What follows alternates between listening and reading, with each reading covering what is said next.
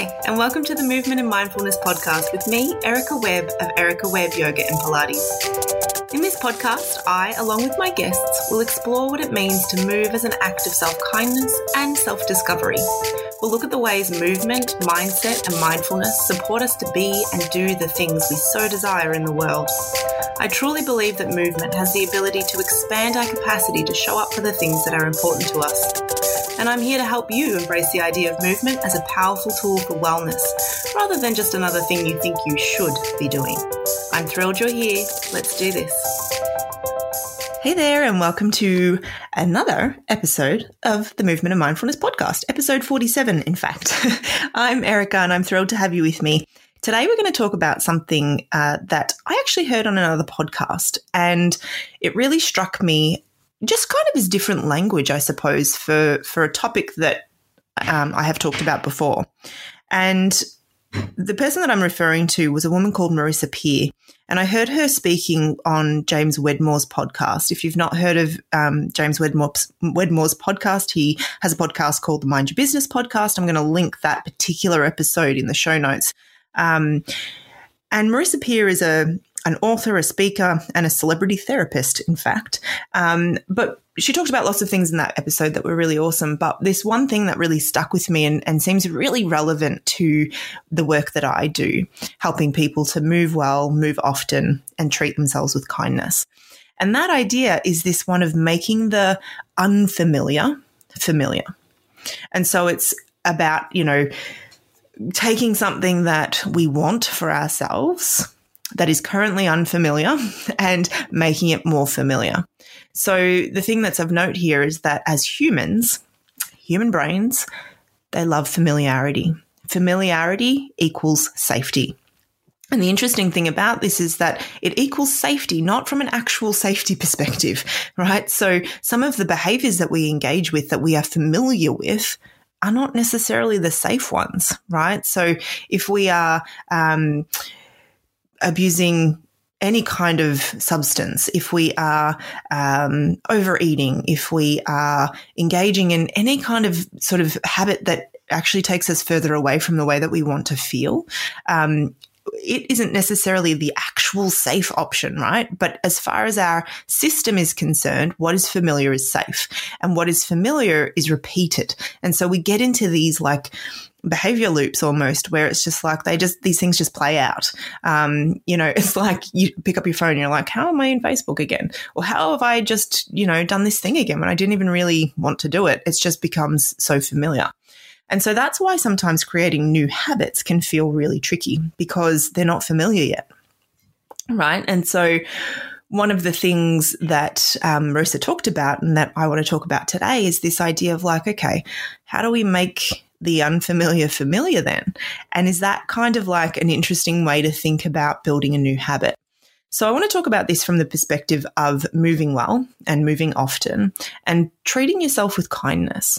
So we might think of it as being like, getting on the yoga mat more often. We might think of it as shifting from that really negative self-talk to talking to yourself with kindness.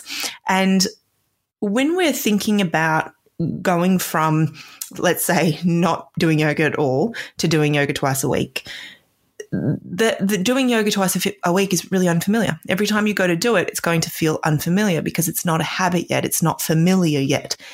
The thing is, the only way to get from unfamiliar to familiar is to do it. It's repetition, right? And as humans, we're working against our natural kind of instinct, I suppose, for want of a better word, to stick with what's familiar. And that's why there is no real shortcut here. There's no way to get around the fact that at some point, when you know what it is you want, you have to commit and then show up for yourself on repeat until it becomes more familiar. And then once these things are more familiar, then they're easier to maintain, because then our human brain wants to stick with what's familiar, right? Because it feels safe. So from the perspective of a yoga practice, or from the perspective of talking to yourself or treating yourself with kindness, it's finding all of these opportunities to practice. So let's use the example of treating yourself with kindness just for a moment, and then we'll use the yoga example as well. if we were thinking about this example of treating yourself with kindness, familiarity becomes this piece where every time we notice that we're moving away from kindness towards ourselves, whether it's, the language that we're using inside our head, whether it's the choices that we've made, we get to notice it and then choose again. We get to choose in the direction of kindness, even if we already made a choice that took us away from that. And then it just becomes more and more familiar. Every time we catch ourselves, it's like, oh, okay, switch it out, getting more familiar. And then it becomes a lot more automatic. When it comes to, getting ourselves on the yoga mat, the only way to make that more familiar is to do it and to keep doing it and to keep committing to showing up for yourself. And so I think that's where we come unstuck because, if we have to rely on motivation, which we've talked about before as well, but if we have to rely on motivation, that is a fickle beast. It is not going to carry us through because it doesn't really show up as often as we need it to carry us through to that point where the unfamiliar becomes familiar. So I hope that language, sparks some interest in you in the same way that it did for me. I was like, I like that. And I like that way of thinking about this because there's almost like a friendliness to it, It's like just introducing yourself, getting a little more familiar with this idea, playing with it, kind of looking at it from different angles. And yet it also still allows us to just recognize that, hey, at the end of the day, the responsibility sits with us to make the changes that we want to make to feel well, right? I always, as you know, if you've been listening for any length of time, I really like to avoid the shoulds and I like to avoid the have tos. So this is not about creating rigidity for yourself just for the sake of it, because then that becomes a very punishing act. It's more about really recognizing, how do I want to feel? What do I want to make familiar? For me, I want self-kindness to be familiar. I want that kind voice in my head to be the more familiar one than the nasty one. And that means that every time the nasty one pipes up, I have to choose to get the kind one on board.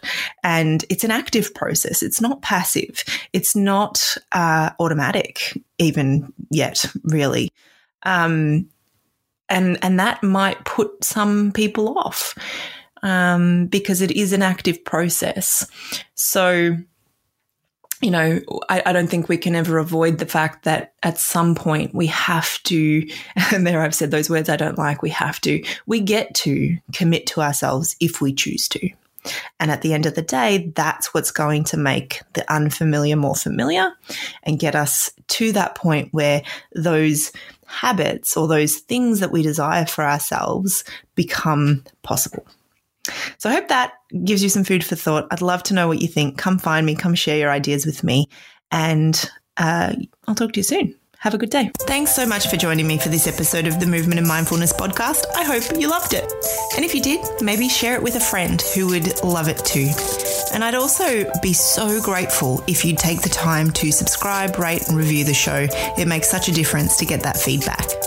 And if you're over on social media, why not come and find me? You'll find me at Erica Webb Yoga on both Instagram and Facebook. And over on my website, you'll find access to some free resources, including free classes that will help you to move well, feel well, and most importantly, move with kindness. Over there, you'll also find more information about joining me inside the Mindful Movement Virtual Studio, which is my home of kind movement, yoga, Pilates, and somatics to help you move well, feel well, and all with kindness. Until next time, I hope you're having a great day. I'll talk to you again soon.